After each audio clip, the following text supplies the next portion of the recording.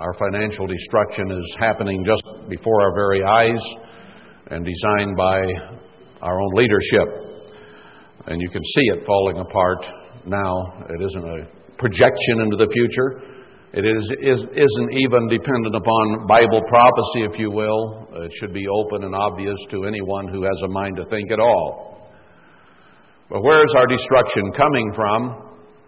And as I said last week, we worried about Russia for a couple decades or three. The Russians are coming like Chicken Little. And now we've transferred it to the east, to China. And now the Chinese are coming. Now, we were wrong about Russia, were we not? That doesn't mean we weren't scared. Now people are beginning to fear the Colossus of the East. Are they right or are they wrong? I want to continue in that today. I know I went pretty fast and covered a lot of area last time.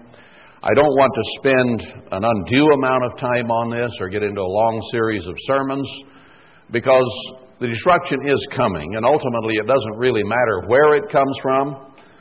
If you get shot, it doesn't make a whole lot of difference who pulled the trigger, does it? You're dead anyway. And yet, it does have some bearing on our thinking, and we need to grasp and understand, I think, and understand God's Word. Because I don't care who worries about the Russians, or who worries about the Chinese, or who worries about whom. I only am concerned about what God in His Word tells us, because I know that it is a true witness, and it will happen as He says. So I want to get more today into that. We touched upon a little bit last week about the east wind, and Japheth, Gog, and Magog, and so on. But I want to pick it up and pursue that thought just a little more before we move on, and that is in terms of the book of Ezekiel. Now, you will recall that I started through the book of Ezekiel as I have Isaiah, Jeremiah, and most of the other books of the Bible almost by now, word by word and verse by verse. And I ceased at some point there in the book of Ezekiel. I don't remember exactly where. 21. Because there were some things in there that I wanted to search out and study some more and have a clearer understanding of before I finished it. I think we're getting close to that, so I want to renew that series at some point in the not-too-distant future and chase it on out in detail. So I'm not going to detail it today. I'm going to go over it and hit the very highest points to give you something to read, to study ahead of time, even before we get there, but to also plug into the context of what we're talking about right now. So, to try to take extensive notes here for the next few minutes or hour and a half would be difficult at best. I was told to slow down, but I'm not going to much because I want to cover a lot of stuff. But I want to hit the high points. So listen more than notes, okay? And you can go back over the information at home in your Bible study and chase it out and see if what I'm saying is right. I just want to hit the high points. So I'm not going to even turn to most of this, but in the book of Ezekiel, chapter 21 is against Israel. 22 is a prophecy against Jerusalem also, or the Jews, Samaria, Jerusalem, Judah, and Israel. So there he analyzes the situation, and God has him tell us as a people that we will be taken into captivity. Ezekiel 24 backs it up. 23 talks about our Assyrian lovers and how we run to the Assyrian. Now that smacks of Hosea as well, where Ephraim like a silly dove goes to the Assyrian. We'll get to that. But he shows that the Assyrian are our lovers. And in verse 9 and verse 23 of Ezekiel 23, it shows that both Israel and Judah will be destroyed by their lovers, Assyria. Very plain in there. Now this is leading up to the scriptures in Ezekiel 38 and 39 of Gog and Magog coming against Israel. We need to understand the background and context of that and where it leads to in terms of chronology to understand if it is indeed those from the east or from the north, our traditional enemies. But verses 9 and 23 show that it is our lovers, the Assyrians, who come against us. Ezekiel 24, I think I mentioned last week maybe about the boiling pot. He shows that he is going to take Israel apart in pieces and uses a boiling pot of stew as an analogy of what he will do to Israel. He doesn't throw us in whole. He cuts us in little pieces and throws us in the pot. Stew meat, if you will. And Ezekiel then himself becomes a sign against Israel. And in the same chapter, verse 2, it talks about how Babylon comes up against Jerusalem, which is Judah, and Israel is mentioned in the chapter as well again. Doesn't mention anybody from the east, but Babylon. Now, we understand that the United States is the leader of Babylon today, but it will fall, and a new leader of Babylon will come up with a stronger empire even than the American empire of today, a world-ruling empire. And God will use the beast and the false prophet to destroy the great whore, which is Israel. Ezekiel 16 is good proof of that among many, many others. There's a lot of whoredom going on the earth in terms of nations and politics, but we are the biggest and the greatest, meddling in the affairs of the entire world rather than serving our God. So he says it is Babylon who will come against us, and Revelation does echo that. Ezekiel 25 talks about how God will destroy the Ammonites, Moab, Edom, and the Philistines. The reason given is because of the injury and hurt and destruction they bring against His people Israel. God is going to punish us very clearly. And the Assyrian, it says, our lover, is the one that is going to bring it against us. These other nations will be allied in it and be a part of it, and He will punish them for what they do to the apple of His eye, Israel. So Ezekiel is laying the whole thing out. Chapter 26, he talks about destroying Tyre because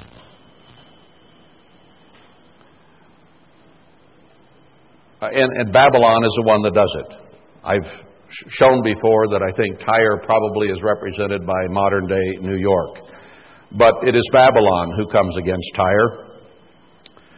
Chapter 27 is more of the same. And in chapter 28, Tyre is used in an analogy picturing Satan as Tyre.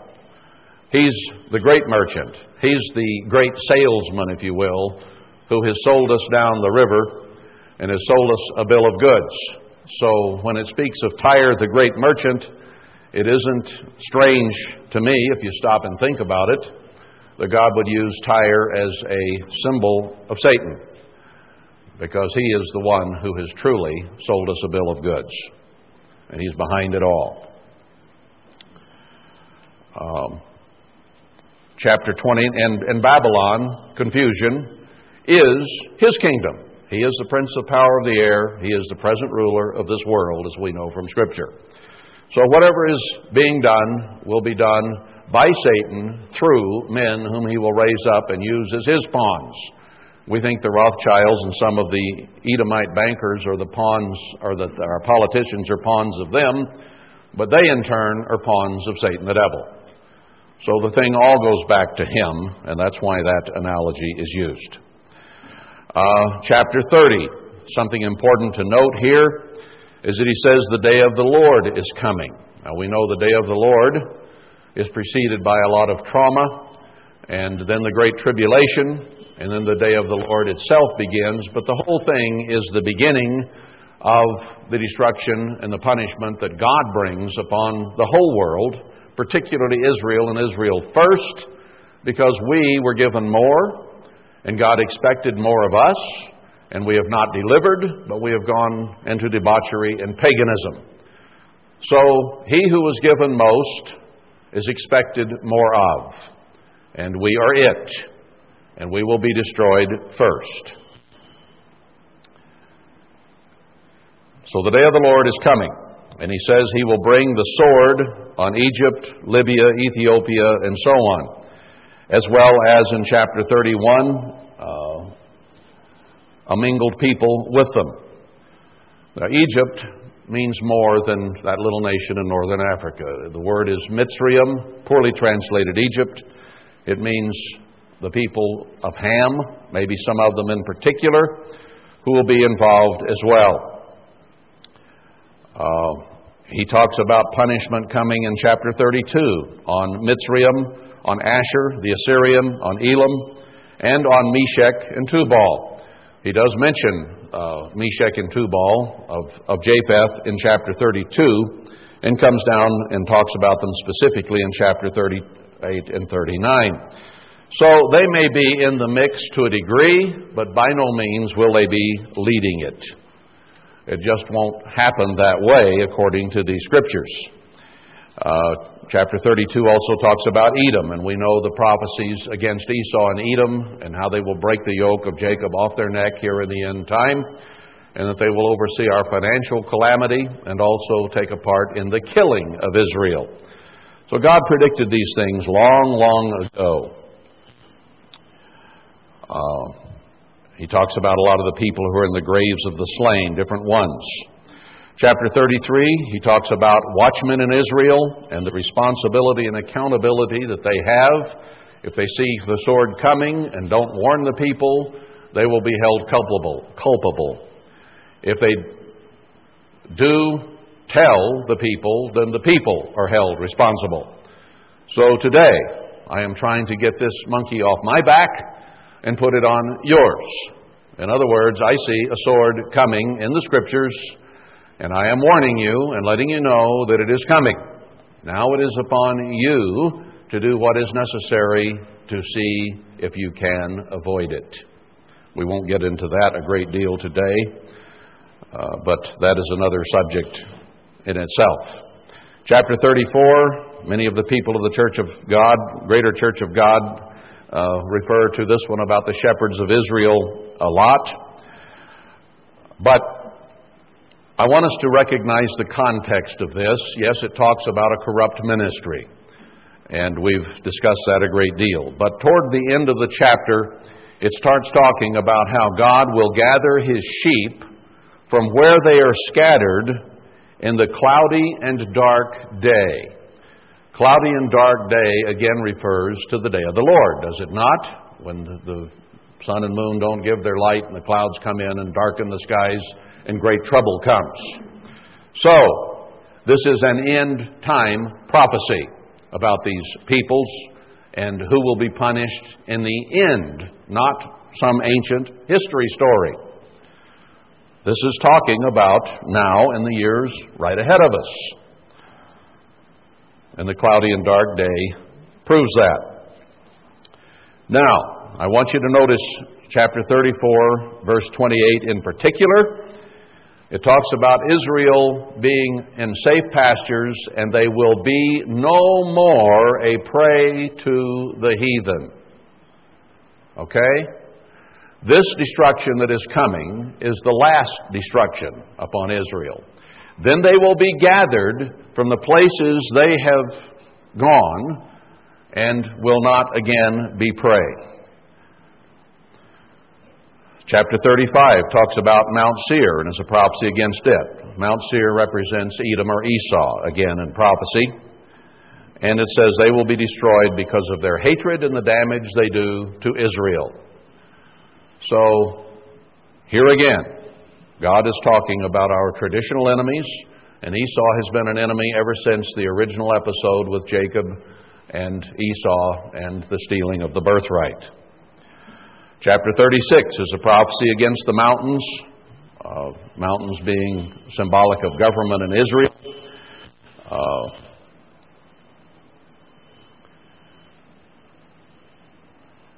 And because we have been shamed, now He will shame the nations who hurt Israel. So here he talks about the peoples, the nations, the government, good government ultimately to come, and how God will take care of our enemies for us. And who is he talking about through this section? Assyrians, Edomites, and so on and so forth. Not Japheth, not Gog and Magog. Let's see. Now we get down to chapter 37. This is one that we have used classically to talk about the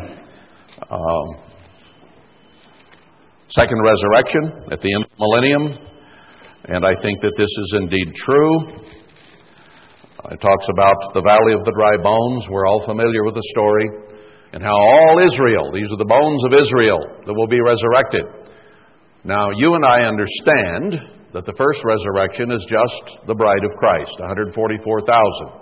And Revelation 20 lets us know clearly that the rest of the dead lived not until the 1,000 years is finished. So, this valley of dry bones resurrection is referring to the resurrection of all Israel at the end of the 1,000 years, the great white throne judgment period of time. So, the setting here, if you will, is of after the millennium. Now, he goes on down in chapter 38 and 39. I'm in Isaiah. No wonder I'm having trouble here.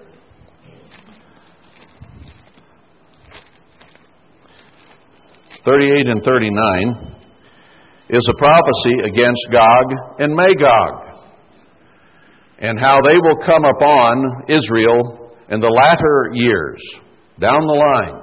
Now, we are in the latter days of this age, but the latter years also includes the millennium, the last 7,000 years, plus that period of time, however long it is, of the great white throne judgment, when all those people will have a chance who have never been converted from Adam on down. So, Ezekiel 38 and 39 is talking about that time. Now, this is the only time, apart from Revelation 20, the Gog and Magog, Meshach and Tubal, those peoples of Japheth in the east, ever attack Israel. But let's notice when. He comes against these people dwelling in safety in verse 8. Well, now, we are not dwelling in safety today.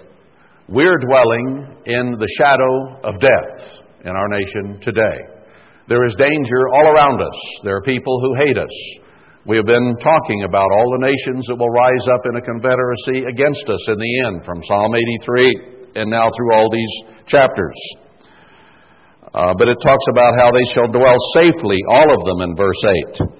Speaking of Gog and Magog, it says, "You shall ascend and come like a storm. You shall be like a cloud to cover the land, you and all your bands, and many people with you. Thus says the eternal God," verse 10, "it shall also come to pass that at the same time shall things come into your mind, and you shall think an evil thought. And you shall say, I will go up to the land of unwalled villages. I will go to them that are at rest, that dwell safely, all of them dwelling without walls and having neither bars nor gates." Now, we have bars and gates and walls today. We have Army, Navy, Air Force, on and on, Homeland Security, whatever. We have all kinds of defenses set up today. Now, what we do with those is another story, but we are not an unwalled village or an unwalled nation. We have a very mighty military, even as they are taking it apart in sections.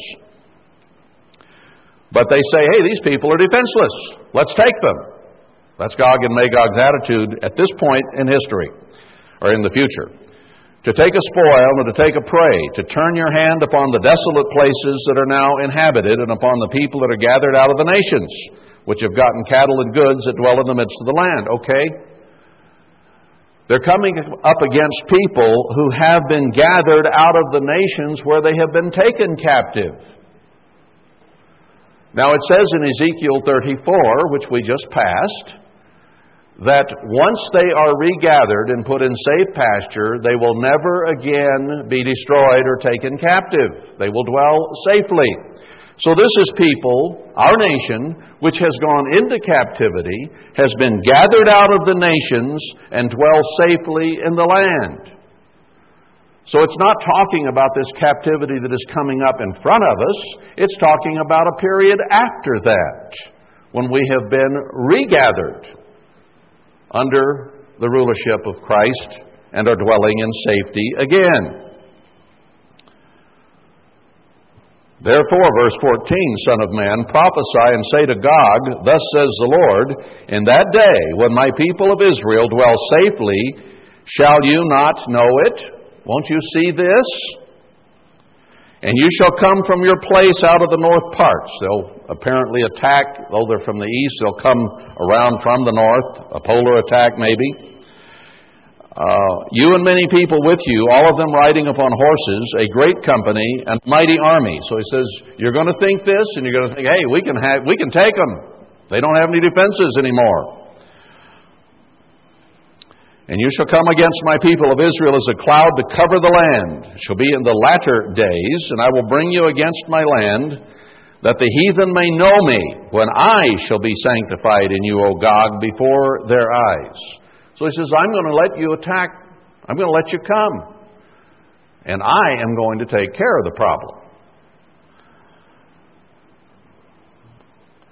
Thus says the eternal God, verse 17, Are you he of whom I have spoken in old time by my servants the prophets of Israel, which prophesied in those days many years that I would bring you against them? Are you the ones that Ezekiel was talking about, he'll say? And it shall come to pass at the same time, when Gog shall come against the land of Israel, says the eternal God, that my fury shall come up in my face. The red will rise in God's face when Gog and Magog come against Israel, when this is speaking of. For in my jealousy and in the fire of my wrath have I spoken, surely in that day shall be a great shaking in the land of Israel. Why? Because Gog and Magog are going to attack Israel, and therefore God is going to shake everything. So that the fishes of the sea and the fowls of the heaven and the beasts of the field and all creeping things on the earth and all the men that are upon the face of the earth shall shake at my presence. And the mountains shall be thrown down and the steep places shall fall and every wall shall fall to the ground. I will call for a sword against him through all my mountains, says the eternal God. Every man's sword shall be against his brother. And I will plead against him with pestilence and with blood, and I will rain upon him and upon his bands and upon the many people that are with him, an overflowing rain and great hailstones, fire and brimstone. Thus will I magnify myself and sanctify myself, and I will be known in the eyes of many nations, and they shall know that I am the Eternal. In other words, whenever it is, if you please, the Gog and Magog come against us, God is going to cause such a shaking and fire, hail, and brimstone and destroy them. It does not say that they will take Israel captive. It says God will make a name known for himself among all peoples, and he will destroy them with fire and brimstone. He may even turn a sword against them of their own making. Remember the time when God had the little lamps? They were coming down on, I think it was the Assyrians, was it not? Or was it Philistines in that case? Anyway, with Gideon. And they all jumped up and hacked each other to death.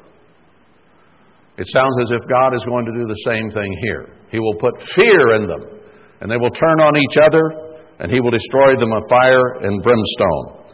Therefore, you son of man, prophesy against Gog, and say, thus says the Eternal, behold, I am against you, O Gog, the chief prince of Meshech and Tubal. He's not against Israel at this point. He's regathered them from the captivity we're about to go in. And then Gog and Magog, at the end of that period of time, come against them. And I will turn you back and leave but the sixth part of you. And I will cause you to come up from the north parts and will bring you upon the mountains of Israel. And I will smite your bow out of your left hand and will cause your arrows to fall out of your right hand. You shall fall upon the mountains of Israel, you and all your bands and the people that is with you. I will give you to the ravenous birds, every sort, and to the beasts of the field to be devoured. You shall fall upon the open field, for I have spoken it, says the Eternal. And notice, I will send a fire on Magog, and among them that dwell carelessly in the islands or coasts, and they shall know that I am the Eternal. So will I make my holy name known in the midst of my people Israel. He will protect Israel at this point. And I will not let them pollute my holy name anymore. And the heathen shall know that I am the Lord, the Holy One in Israel. It's not going to be known that the United States Air Force defeated Magog and Magog, or that Gog and Magog defeat Israel. God is going to destroy Gog and Magog in the only time in the Bible that it talks about them coming against Israel. And it's very clear in the context that he's speaking of the time after the second resurrection in the Valley of Dry Bones, when Israel is regathered from all the places that they have been taken captive and killed and made slaves.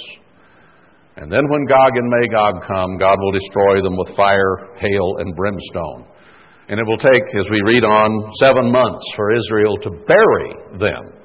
They won't be burying themselves because God will not allow them to hurt Israel at that point. Israel will dwell in safety.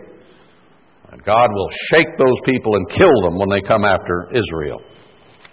That is the story of the time Gog and Magog come. Now, let's tie that in with Revelation 20 and see if that context fits what is said back here. Here's speaking of the order of resurrections and how Satan is bound 1,000 years, and he would be loosed for a small season after that. How the righteous will be resurrected when Christ returns and live and reign with him 1,000 years, into verse 4. The rest of the dead live not again until the 1,000 years were finished. Ezekiel 37, the Valley of the Dry Bones, is speaking of that time when all Israel comes up. And when the 1,000 years are expired, Satan shall be loosed out of his prison and shall go out to deceive the nations. And he mentions Gog and Magog, to gather them together to battle, the number of which is as the sand of the sea. That's the same language we read in Ezekiel 38 and 39. And they went up on the breadth of the earth and compassed the camp of the saints about and the beloved city, that would be Jerusalem, and fire came down from God out of heaven and devoured them. Remember, fire, hail, brimstone, how God says he will destroy them back in Ezekiel 38 and 39. So the context of Ezekiel 37, 38, and 39 matches Revelation 20 perfectly. And they are not allowed to destroy Israel. So if you think the nations of the east are coming to destroy us shortly now, I think you are wrong. I think we have to look to God's Word and have Him tell us who will do it, because we have been told who will not do it and not be allowed to do it. So if you want to point to Ezekiel 38 and 39 and say the Chinese are coming, they are, but not now. And when they do, they will have no effect, because God will kill them and Israel will then bury them.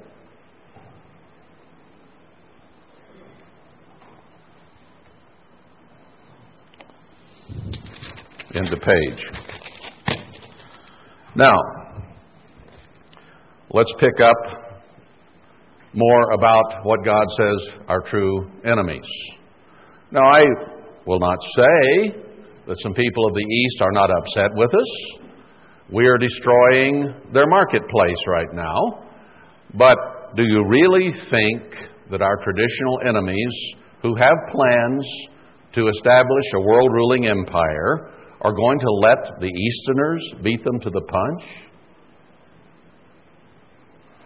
Especially when God says they are the ones who will destroy us. Let's see it. Asher is first mentioned in Genesis 10. Asher built Nineveh. He was a son of Shem, even though he came out of Japheth. Hosea 14:3 says that Asher will not save us. Those are the three references in Genesis 10 and Hosea 14 to Asher. Now, Asher came down as the Assyrians. I think that's fairly clear in history. So when we refer to the children of Asher from the Table of Nations, they're Semitic, and they are the Asherites or Assyrians that we know today, and more than likely the Germans. Now let's see some of the things that he says about them. Isaiah 52 is a prophecy of very much today. It's talking about the time when God is going to begin to gather, first of all, the church. And here it says that we're to wake up and not be walked on by this new world order that is coming. And it says, "For thus says the Eternal," Isaiah 52:4, "My people went down aforetime into Egypt," or Mitzrayim. Egypt in prophecy is bigger than a nation or even a people of Ham. Egypt or Mitzrayim came to represent sin in general in the world. So we have the peoples of this world where we have sojourned, and they have done great destruction and led us into sin instead of obedience to God. So we've sojourned in sin. And the Assyrian oppressed them without cause. Now, that's historically a fact. And the Assyrian is coming again. We'll see that. Now, he's talking about essentially the church here, even though it can refer in a later sense to Israel. Hosea 5. We'll get over into this a little bit. Hosea chapter 5. Hosea is an end-time book, quite obviously, and it has quite a bit of reference here. Hosea 5, verse 13. "When Ephraim saw his sickness, and Judah saw his wound, then went Ephraim to the Assyrian." So they have been traditionally, off and on, our brothers, our allies, and our enemies. Look at the last 100 years, just past. Who has been the primary promoter of war against Israel? It's been Germany. So it is a recent history, not just an ancient history. But this is an end time. And where do we go? When we see our wound, when we see how sick we really are, we're going to go to the Assyrian for help. "And sent to King Jareb, yet could he not heal you, nor cure you of your wounds. For I will be to Ephraim as a lion, and as a young lion to the house of Judah. I, even I, will tear and go away." Chapter 11 of Hosea, verse 5. Here he's talking about Israel and how God tried to show love to Israel. Verse 5, "He shall not return to the land of Egypt, but the Assyrian shall be his king, because they refuse to return to me," God is saying. Who is our king of the future? The Assyrian. Not in the millennium. That will be the King of Kings and Lord of Lords. This is an end-time prophecy for today. So the Assyrian is going to become our king. Micah 5.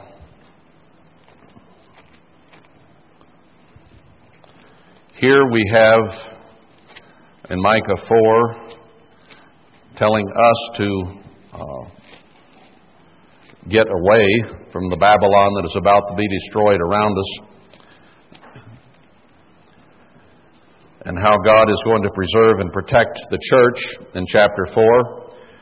And then he says down here in verse 2 of chapter 5, "But you, Bethlehem Ephratah, though you be little among the thousands of Judah, yet out of you shall he come forth to me that is to be ruler in Israel." So he's continuing the thought of the church here and how it is going to be brought forth in a small way, led by the two witnesses, which is a prequel to Christ returning and setting up rulership throughout Israel. Anyway, he says that we are to travail and be in pain in verse 3, and that someone will stand and feed in the strength of the eternal, in the majesty of the name of his God, and they shall abide, for now shall he be great to the ends of the earth. And that's certainly what's going to happen with the end-time church.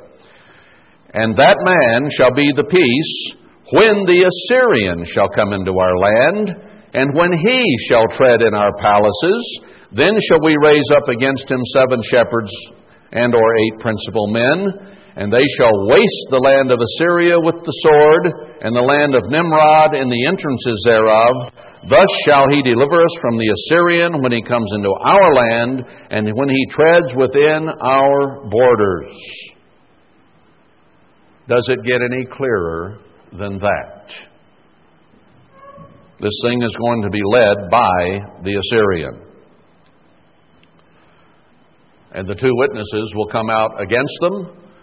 It says that he will make us a new, sharp, threshing instrument down in, where is it here? Arise and thresh, O daughter of Zion, chapter 4, verse 13. Isaiah 41 says a new, sharp, threshing instrument. God's church alone will have success against this beast power that is arising. No one else will, at least not initially. Ezekiel 23, we've already been there, says, I will deliver you into the hands of the Assyrian.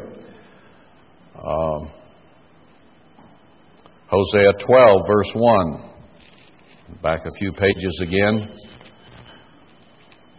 Ephraim feeds on wind and follows after the east wind. Now, what does the east wind portray here? If you feed on wind and follow the east wind, he daily increases lies and desolation. And they do make a covenant with the Assyrians, and oil is carried into Mitzrayim, or perhaps Ishmael is part of this. Ishmael may be the king of the south in Daniel 11. I don't know. I mean, Ishmael and mainly Islam as a possibility. But here when it talks about an east wind, it talks about the Assyrian and Egypt. It doesn't talk about the hordes of the east.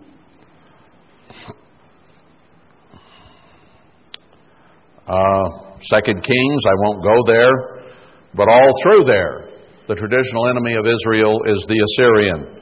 1 and 2 Chronicles is the same. The Assyrians are the enemy. Nehemiah 9, verse 32. Nehemiah 9, and Nehemiah, Ezra, and Nehemiah are talking about the church building the temple, and later the walls of Jerusalem in Nehemiah. And here, who was their enemy originally, and who will it be again? Chapter 9, verse 32. Now therefore our God, the great and mighty, and the terrible God, who keeps covenant and mercy, let not all the trouble seem little before you that has come upon us, and on our kings, and on our princes, and on our priests, and on our prophets, and on our fathers, and on all your people. That's a pretty long list of history of Israel and Israel today, since the time of the kings of Assyria to this day. Who does he name as the problem all through Israel's history? The king of Assyria. Go to Isaiah 36. Talks about Hezekiah and how the Assyrian came against. In that case, God caused the Assyrians to die. It wasn't time for Israel to be destroyed. I think if you go through those chapters, you'll find that Hezekiah has a very direct parallel of Herbert Armstrong. And Herbert Armstrong preached that the Assyrian was coming into our land to destroy us, did he not? And now people are poo-pooing that and saying, well, he was a false prophet. No, if you read that story in there, God did not allow the Assyrian to come during that time. Herbert Armstrong was correct, he just didn't have the timing right. Now the Assyrian is about to come into our land. He will not be turned away as he was in the days of Hezekiah.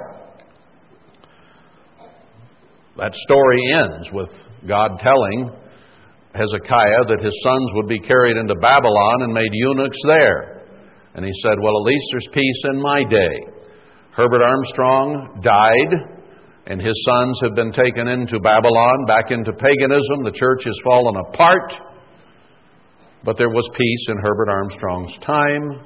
It's us, the church today, who have been made eunuchs, that is, powerless in that analogy, and the church has no power today. A remnant will be given power, but today it doesn't have it. So that prophecy about Hezekiah fits Herbert Armstrong and his administration and him perfectly. Jeremiah 2.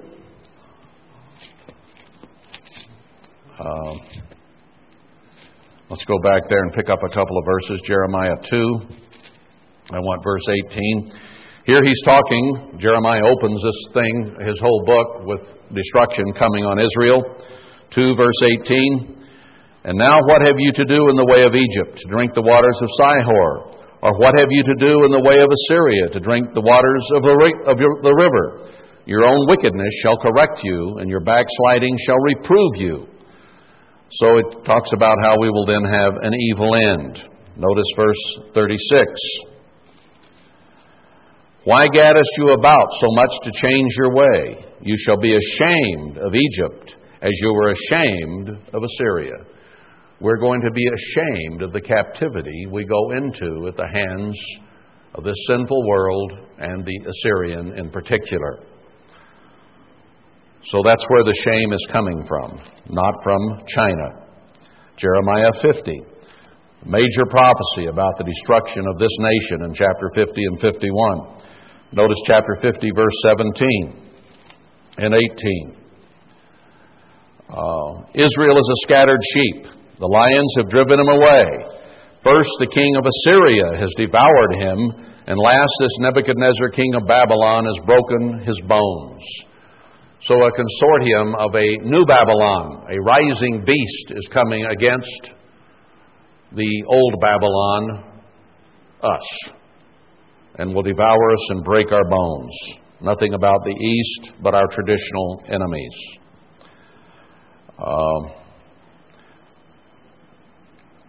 Let's see, I've already gone through. Let's go to the book of Nahum for a moment. I've hit a little bit in Hosea. There's more there, but that should suffice. But the book of Nahum is interesting too, because it's right in here in the minor prophets, and it's talking through the minor prophet's story about the destruction of the church and later the destruction of the nation. The church is destroyed, the nation is next. So the book of Nahum is stuck in here.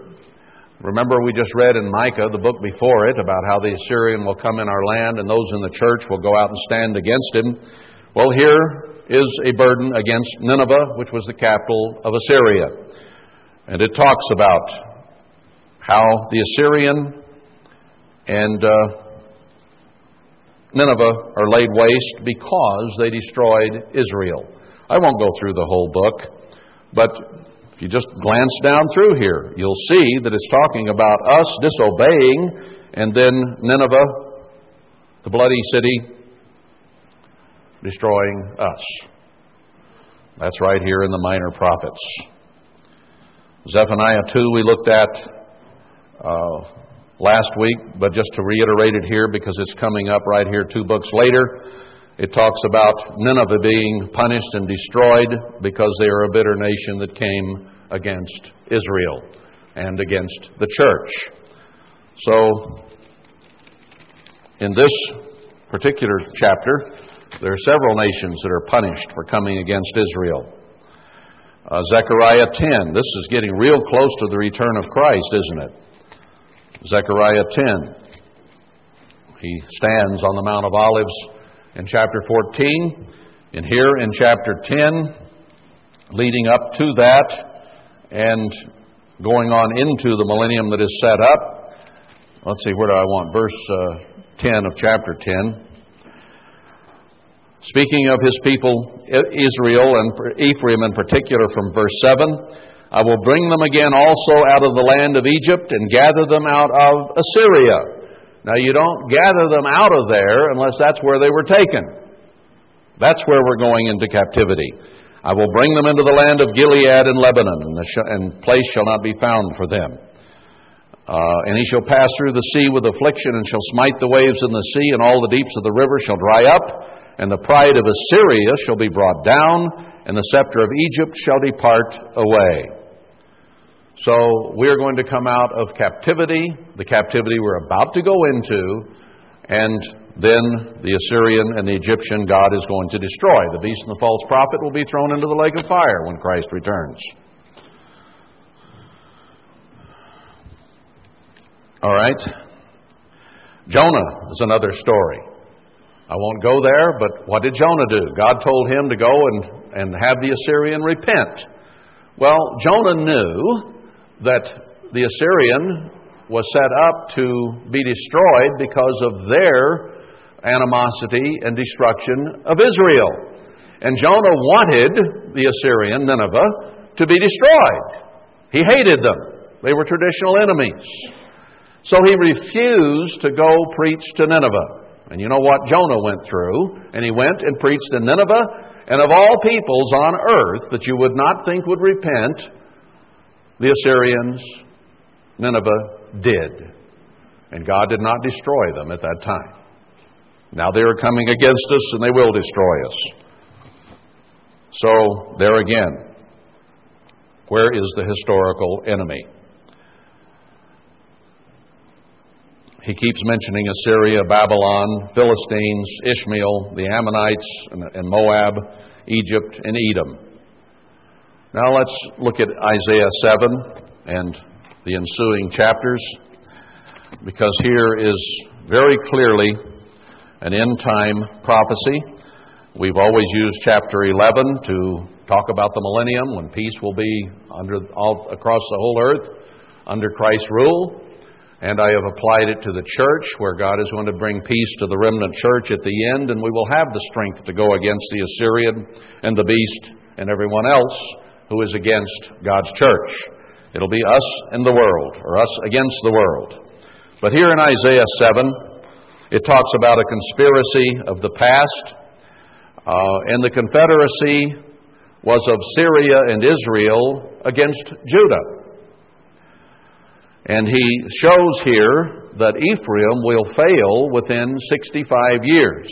He gives the sign from God himself of Emmanuel, that by the time a child is conceived and born and knows the difference between good and evil, Ephraim will be destroyed. That's us.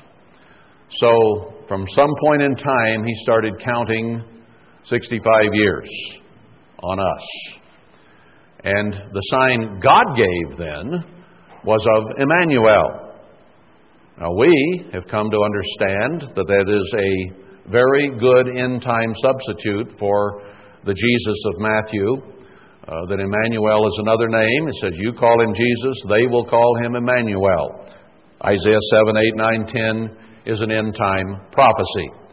And we have adopted that because it fits the time when that was prophesied in the book of Matthew. Now, I don't want to get too much into that, but he turns it from just a confederacy of Syria and Israel against Judah into something else. Chapter 7, verse 11. No, not 7:11. 18 probably is where I want. Before the child is old enough, or by the time he gets old enough to know good and evil, it shall come to pass, 18, in that day that the Eternal shall hiss for the fly that is in the other part of the rivers of Mitzrayim, and for the bee that is in the land of Assyria. And they shall come and shall rest all of them in the desolate valleys and in the holes of the rocks and upon all thorns and upon all bushes. He's talking about the Assyrian coming against Ephraim.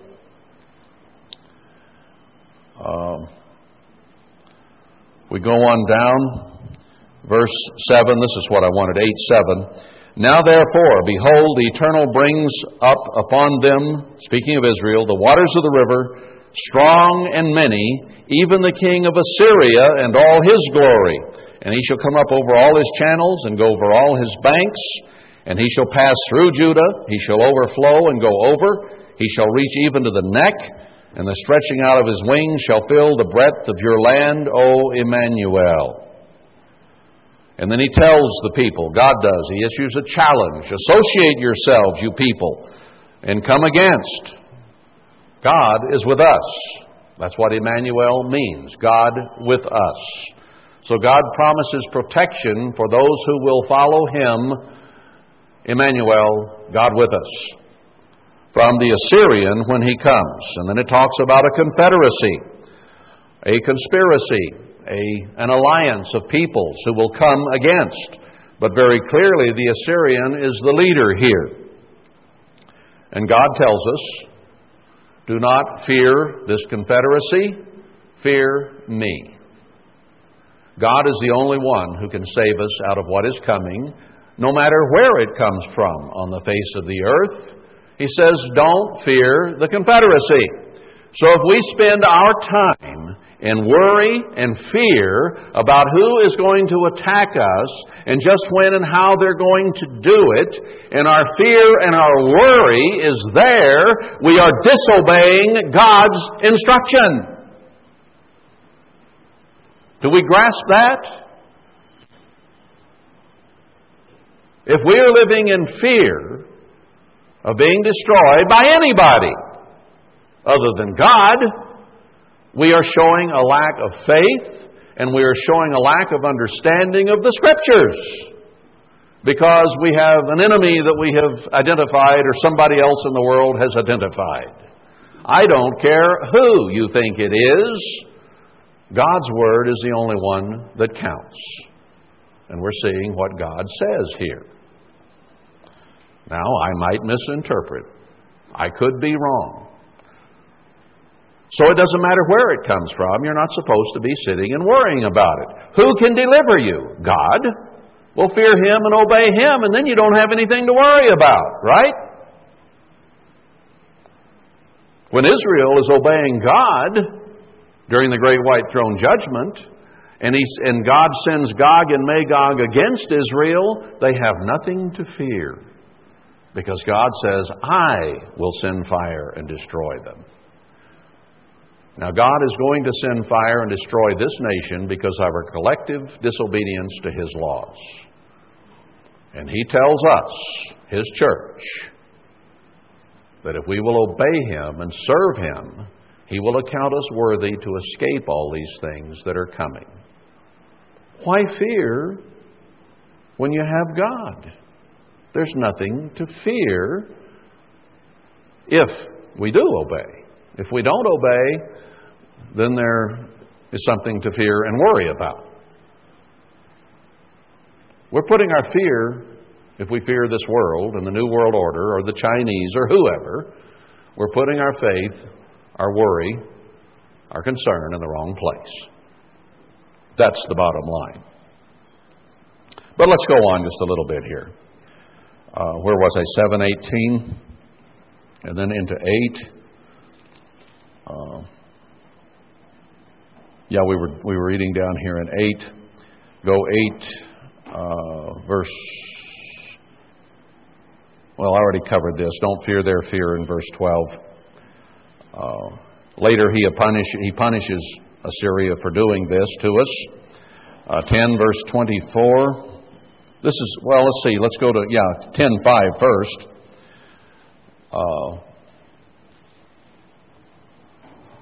O Assyrian, the rod of my anger, and the staff in their hand is my indignation. I will send him, the Assyrian, against a hypocritical nation, and against the people of my wrath will I give him a charge, to take the spoil, to take the prey, and to tread them down like the mire of the streets. Howbeit he means not so, neither does his heart think so, but it is in his heart to destroy and cut off nations, not a few. Who is the rod of God's anger that He uses against Israel? How plain a statement do we need? 10:12. Wherefore it shall come to pass that when the Eternal has performed His whole work upon Mount Zion and on Jerusalem, I will punish the fruit of the stout heart of the king of Assyria and the glory of his high looks. And he's the one who, for he says, by the strength of my hand I have done it, and by my wisdom, for I am prudent, and I have removed the bounds of the people, and have robbed their treasures, and I have put down the inhabitants like a valiant man. So he goes on and brags about what he's doing. And then God says, I will destroy the Assyrian because of what he did to my people. Chapter 11, verse 11. This is the chapter that begins with peace on earth, the kingdom of God. I think also a mini kingdom God sets up beforehand, excuse me, as a light to the world, because the context still shows the Assyrian. Chapter 11, verse 12, and he shall set up, verse 11, it shall come to pass in that day that the Eternal shall set his hand again the second time to recover the remnant of his people which shall be left from Assyria, and from Egypt, and from Pathros, and from Cush. These are Semites, and Cush is Hamitic, and from Elam, and from Shinar, and from Hamath, and from the islands of the sea. So he shall set up an ensign for the nations, and shall assemble the outcasts of Israel, and gather together the dispersed of Judah from the four corners of the earth. The envy also of Ephraim shall depart, and the adversaries of Judah shall be cut off. Ephraim shall not envy Judah, and Judah shall not vex Ephraim. They're going to repent. But again, it's the aftermath of the Assyrians smiting us. Esau and Edom are also included.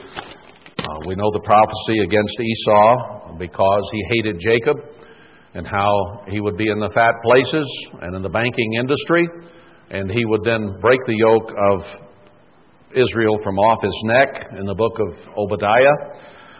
It says, verse 7 of Obadiah, their confederacy will turn on them because of their violence to Jacob, verses 10 and 11. So, and then verses 13 and 14, they're involved in our riches and our goodies, our banking system. And Psalm 137, verse 7, talks about Edom, called for our destruction, and they're called there the daughter of Babylon. So the Ashkenazi Jews, those who say they are Jews and are not, are actually Edomites and of Esau, and they are the ones holding the power and the purse strings over our nation today, and they are the ones who are destroying it before our very eyes. Our leadership in Washington and the central banks of New York and London and Europe. They are the ones who hold the keys to our economy in their hands, and they have just driven it off the cliff. It hasn't hit yet. But they are the ones who are destroying us before our very eyes. The Chinese are worried about it, yes, but they're not the ones doing it. They see the result. And they have a lot of money tied up in U.S. Treasury bonds, and they're worried about losing them. They don't want to see us destroyed right at the moment. They want some time to get their money back, to get it out of us. We'll see that here in a little bit. Now, let's look a little bit at the beast and the end time, because Daniel and Revelation have quite a bit to say about the beast, the false prophet, the end-time kingdoms that will arise, and let's see where they come from. I will summarize this, I hope, fairly quickly. Daniel 2 talks about the latter days, verse 28. So the whole book is sealed till the time of the end. So if there's an end-time book in the Bible, it's got to be Daniel. Revelation along with it, and of course the other prophecies. But none of the others were sealed, like Daniel was, until the time of the end. So anything you read in Daniel is talking about the time of the end. It may rehearse some old prophecies. It may use Babylon and Nebuchadnezzar as historical earmarks to what is coming. But it's all about the end when it describes those kingdoms. And Nebuchadnezzar represents a Babylonian kingdom of the end time. So when it says Nebuchadnezzar comes against, in all these prophecies that we have just looked at in Babylon, it's talking about the great end time beast that is arising, the New World Order, world ruling empire, and he uses Nebuchadnezzar and Babylon as a type of that which is to come and is almost upon us. So he talks here in chapter 2, verse 38 and down from there. I just want to hit the names that he discusses. Babylon is the head of gold. He talks about Medo-Persia, the breasts of arm and arms of silver, inferior. Greece, belly and thighs of brass. Roman legs and feet of iron, toes mixed with miry clay that will eventually fall apart, and that whole beast will fall. No mention of anything in the east, but ancient empires of Shem, of white folks for the most part, mixed peoples, Roman, Greek, Medo-Persia, maybe some Ishmael in there, but not Japheth. And then the kingdom of God is set up. So this beast in the end time is composed of the same peoples, essentially, that formed those ancient empires. That should give us some clues right there. So it's a commingling of the elements of Babylon, Medo-Persia, Greece, and Rome. Traditional empires rehearsed, commingling with the seeds of many people, but the commingling is minor by comparison. And we've just read lots of scriptures, and there are more, about how the Assyrian will lead it. And Esau will do their money thing and help destroy us. Who are our destroyers? Who is God bringing against us?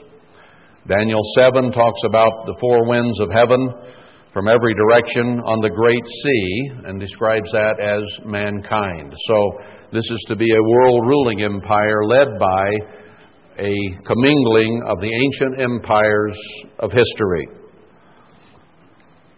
Here it talks about four beasts, the lion, the bear, the leopard.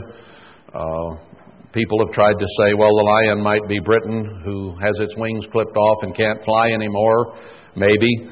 The bear, which would devour much flesh. We speak of the Russian bear. That might be the case. The panther or leopard, Germany. Blitzkrieg, Panzer movement or divisions and so on. Four birds, four wings, but the dominion is given. And then the fourth has the eyes of a man, has 10 horns, and that is the beast that comes out of all this. The fourth, the most destructive, and it will be destroyed in a burning flame, it says here in Daniel 7. The first three had dominion, but it was taken away. They survived for a while, but the great power was given to this one with the 10 horns. And it does not say anything about the east.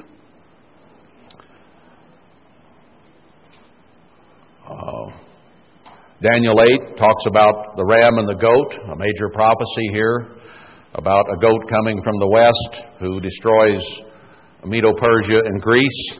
I think that this is referring to the United States, which does not touch the ground, wreaking havoc in Iraq. And then we will attack Iran, and then we will have our horn broken. I may be wrong about that, but here again, the United States is a key player in end-time prophecies in spite of the Protestant evangelists. And we go against that area of Medo-Persia of the past. And we have already done at least half of that. And now we're in a big fight with the Iranians about nuclear power. And who knows where that will go. Daniel 8 may tell us. So here again, it's not the Far East, but the Near East.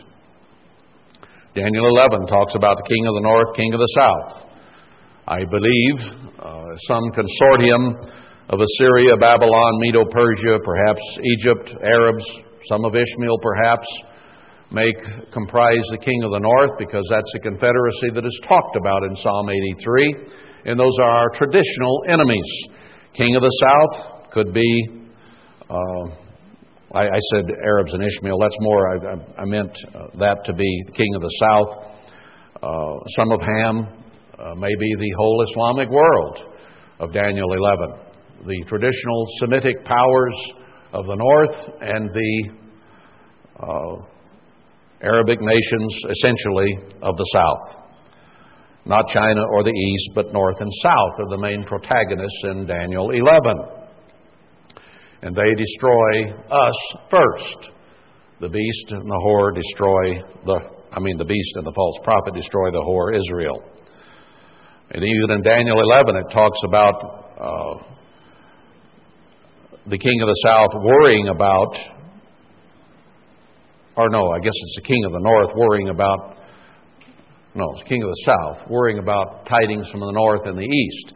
He worries about it, but Israel doesn't. We're destroyed by then. We've gone under. Now, what about the dragon? Is that China in history or in prophecy? People say, well, the dragon represents China. You see dragons on all the firecrackers and stuff that come out of China.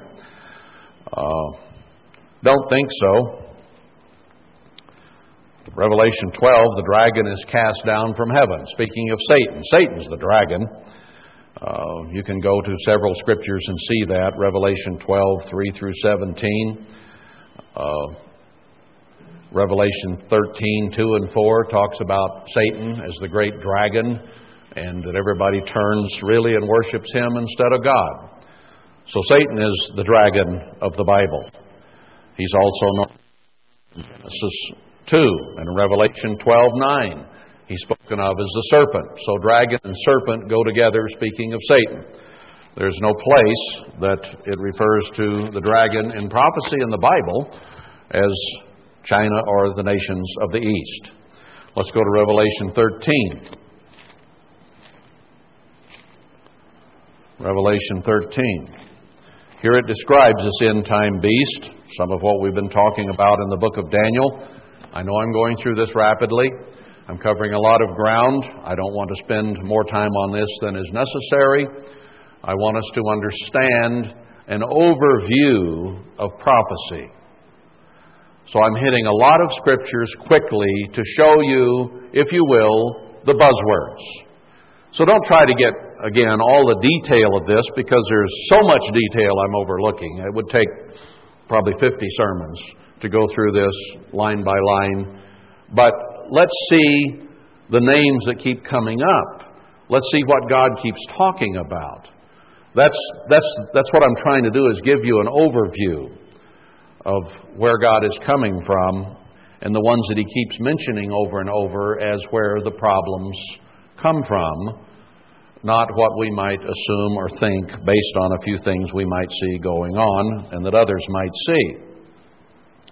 So this beast of Revelation 13 stood upon the sand of the sea, that is, upon the peoples of the world. I saw a beast rise up out of the sea. That doesn't mean out of the Atlantic Ocean. It means from among the people, having 7 heads and 10 horns, and upon his horns 10 crowns, and upon his heads the name of blasphemy. And he had the elements of what? A leopard, a bear, a lion, those things that we have referred to as Semitic empires of the past and the present. People commonly refer to Russia, to Germany, to England, if it is a part of this, the lion. And the dragon gave him his power and his seat and great authority. The dragon being Satan the devil. There again, that is pretty clear in verse 9 of chapter 12. I didn't read it, I referred to it, but let's read it. Chapter 12, verse 9. The great dragon was cast out, that old serpent called the devil and Satan, which deceives the whole world. He was cast out into the earth, and his angels were cast out with him. And then it shows that he comes against the church, tries to destroy it and the remnant of her seed. So clearly, in the book of Revelation, the dragon is not some peoples from the east. It is Satan himself. And he is the one who gives power to the beast, here in chapter 13, verse 2. And the whole world wondered after the beast, verse 3. And then they say, boy, look at the power that's here. And he's given power 42 months. He makes war with the saints, verse 7, and overcomes them for a period of time. And they that dwell upon the earth shall worship him, whose names are not written in the book of life of the Lamb slain from the foundation of the world. That's in verse 8. Verse 11, another beast comes up out of the earth, and he had 2 horns like a lamb, and he spoke as a dragon. So this one has horns like a lamb. So God's people are lambs or sheep. Christ is the chief shepherd. So this is a religious beast that comes up. Horns like a lamb, but the things he said were of the dragon. Might come as an angel of light or a lamb of God, but truly what he says comes from the dragon. He exercises all the power of the first beast before him and causes the earth and them which dwell therein to worship the first beast, whose deadly wound was healed. So this religious leader is going to give his blessing or endorsement to the first beast. And he does great wonders, so that he makes fire come down from heaven on the earth in the sight of men, and deceives them that dwell on the earth by the means of those miracles which he had power to do in the sight of the beast. Now remember, this beast is a conglomeration, essentially, of Semitic peoples, our traditional enemies that we've talked about over and over, and the Assyrian, the rod of God's anger, and where we come out of captivity from when we are then once again gathered. So this beast is not of the east. This beast is of our traditional enemies. We've read that in prophecy after prophecy after prophecy.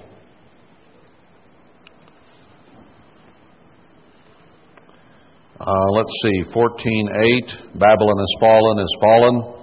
If you worship the beast, you'll drink the wrath of the wine of the drink of the wine of the wrath of God. So he warns us not to worship it. But Babylon is fallen. America is falling, and the great consortium, world-ruling empire, the New World Order that comes out of it, will then also, after its short fame, fall as well. And Babylon then will be destroyed forever. Notice it is Babylon that is referred here. And Daniel speaks of Babylon as a conglomeration of all those empires of the past that we talk about in the book of Daniel. And it's not of Gog and Magog. It's Roman, Greek, Persian, Babylonian, Chaldean. Now, Revelation 17 speaks of Babylon, that great city which rules, and how the beast and the false prophet killed the whore. That would be us. So here, this Babylon that is arising will be the mother of harlots and abomination of the earth. Chapter 17, verse 5. So again, it's a conglomeration of those nations, just like Daniel says. Now let's go to Revelation 18. Here it reiterates again that Babylon falls twice and has become the habitation of devils in verse 2, and the hold of every foul spirit, and a cage of every unclean and hateful bird. So all kinds of birds, the unclean, the filthy, those who are not obeying God but are following Satan or demons. For all nations have drunk of the wine of the wrath of her fornication. The kings of the earth have committed fornication with her. So this is an entity here who has had political dealings with the whole earth. Who is the greatest economic power of this age? The United States of America. No one else is. The Catholic Church is not. Has the Catholic Church made the nations rich? No. They have taken from the nations throughout history. We are the ones who have made many, many nations rich in this end time. And the merchants of the earth are waxed rich through the abundance of her delicacies. Walmart. And I heard another voice come from heaven saying, Come out of her, my people, that you be not partaker of her sins, and that you receive not of her plagues. Micah 4 says, Come out of Babylon, go into the wilderness, and yet dwell in Babylon. So God's church was raised up in Babylon in the end time. And though we're to flee Babylon, we're to go into the wilderness, even in Babylon.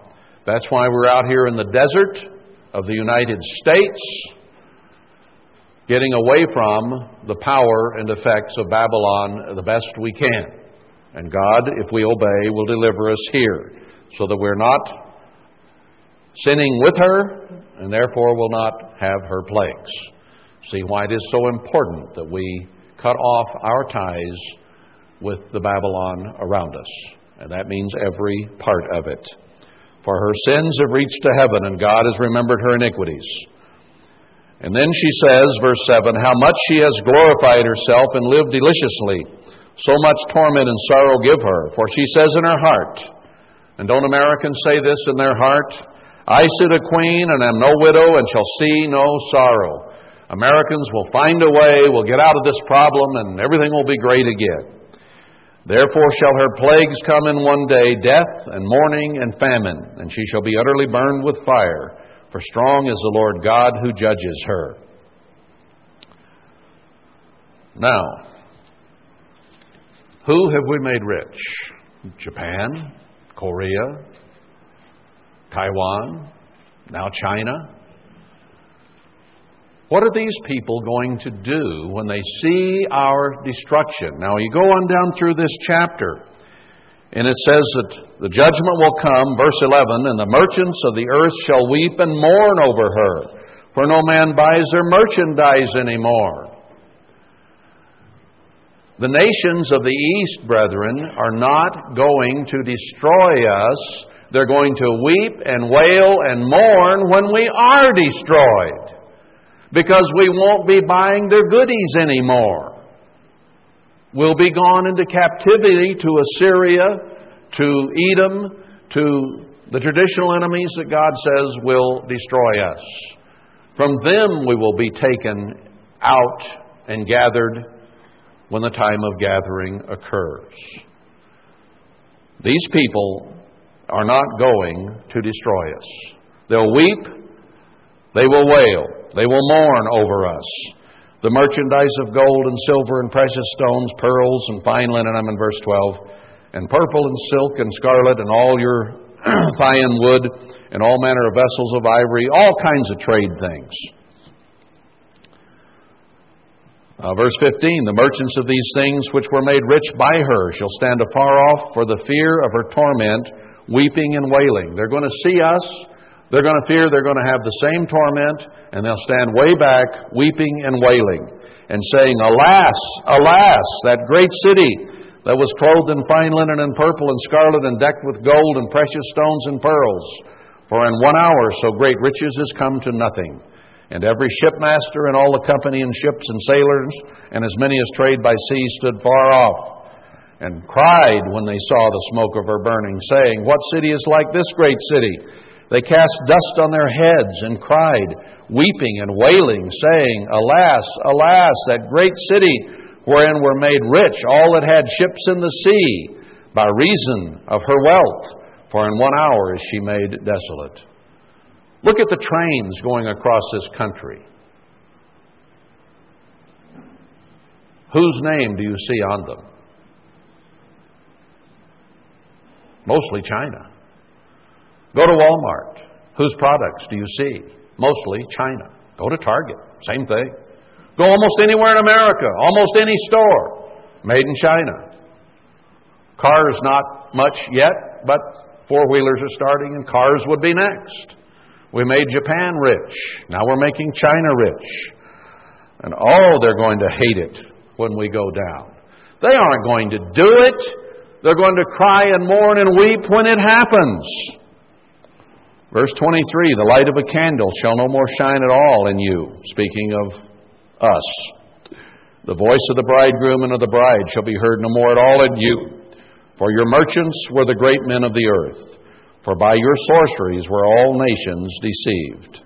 And in her was found the blood of prophets and saints and all that were slain upon the earth. Where are the saints? Mostly here. And this is where they will be taken into captivity. This is where they will go into martyrdom and death, not somewhere else.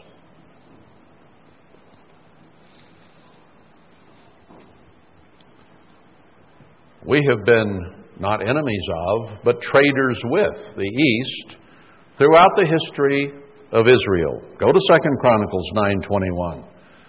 Solomon shopped in Tarshish, even as we shop there today, Tarshish being one of the sons of Japheth in the east. Isaiah 23:1, the ships of Tarshish, Asia, and how Tyre is destroyed, and it upsets the peoples of the east because their market is gone. Ezekiel 27:12 talks about Tarshish, Javan, Tubal, and Meshach, the traders with Tyre, who will wail when she is destroyed, as we see here in Revelation 18. So what is shaping up, brethren, in this world is that we have made the peoples of the East rich, and they today are not happy with us because they see us having our dollar destroyed. They see the market being destroyed. They have bought government bonds from the United States to try to keep us propped up so that the dollar would still have some value, and all this money they've made would still hold value for them. But now they see the dollar being destroyed, inflation coming up, and their dollars are worth less and less. So they're upset, yes. They may rattle sabers. Maybe they did blow the missile over the California coast a few weeks ago. Maybe they did. People have rattled sabers and shown and flexed their muscles many, many times through the past. That's nothing new. I don't know who fired it for sure. Could have been them. Could have been a false thing by us. Could have been a lot of different people. Maybe it was China. I don't care. Just because they fired a missile at a time when we were negotiating with them over there about the dollar doesn't mean they're going to attack us. It means they're trying to make us shape up and do what they want done. But the Bible is very clear that it is our traditional enemies who will rise up against us and who will destroy us, and where we will be taken captive and then gathered from later on. And Gog and Magog, Meshach and Tubal are going to mourn when they see it happen, because all they're trying to do right now to preserve the wealth that they have earned from us, they're going to see go away, and they're going to weep and wail and say, oh man, that's not the way we wanted it to come out. We wanted to get our money. And these guys have messed up our party. Do you really think that Esau, Edom, the so-called Jewish bankers in Europe and America are going to see what's happening and not hit first? Do you think the Assyrians would not hit first? Because it is that consortium of peoples who are in control of our economy. They are the ones who are destroying the dollar. They're the ones that the Chinese are wringing their hands about because they see their wealth being destroyed. And that's the way it's coming down. That's what God says. Now, maybe I'm not looking at it right, but boy, the buzzwords just come up over and over and over again, don't they? And the same old empires of the past rise up again in Daniel and Revelation. Bottom line, it really doesn't matter, does it? Where it comes from. But I think we need to understand the whole flow of the Bible and the whole flow of history, and understand when Gog and Magog do come, and it's when Israel has been gathered and is dwelling in peace and safety, and God destroys them when they come against us. The only time in the Bible that they do attack us is after the millennium, into the great white throne judgment appears, and God will destroy them for their trouble. Meantime, we need to worship God and fear Him and obey Him and serve Him and pray that we be accounted worthy to escape all these horrible things that are coming upon us. I went over last week and I quit early today.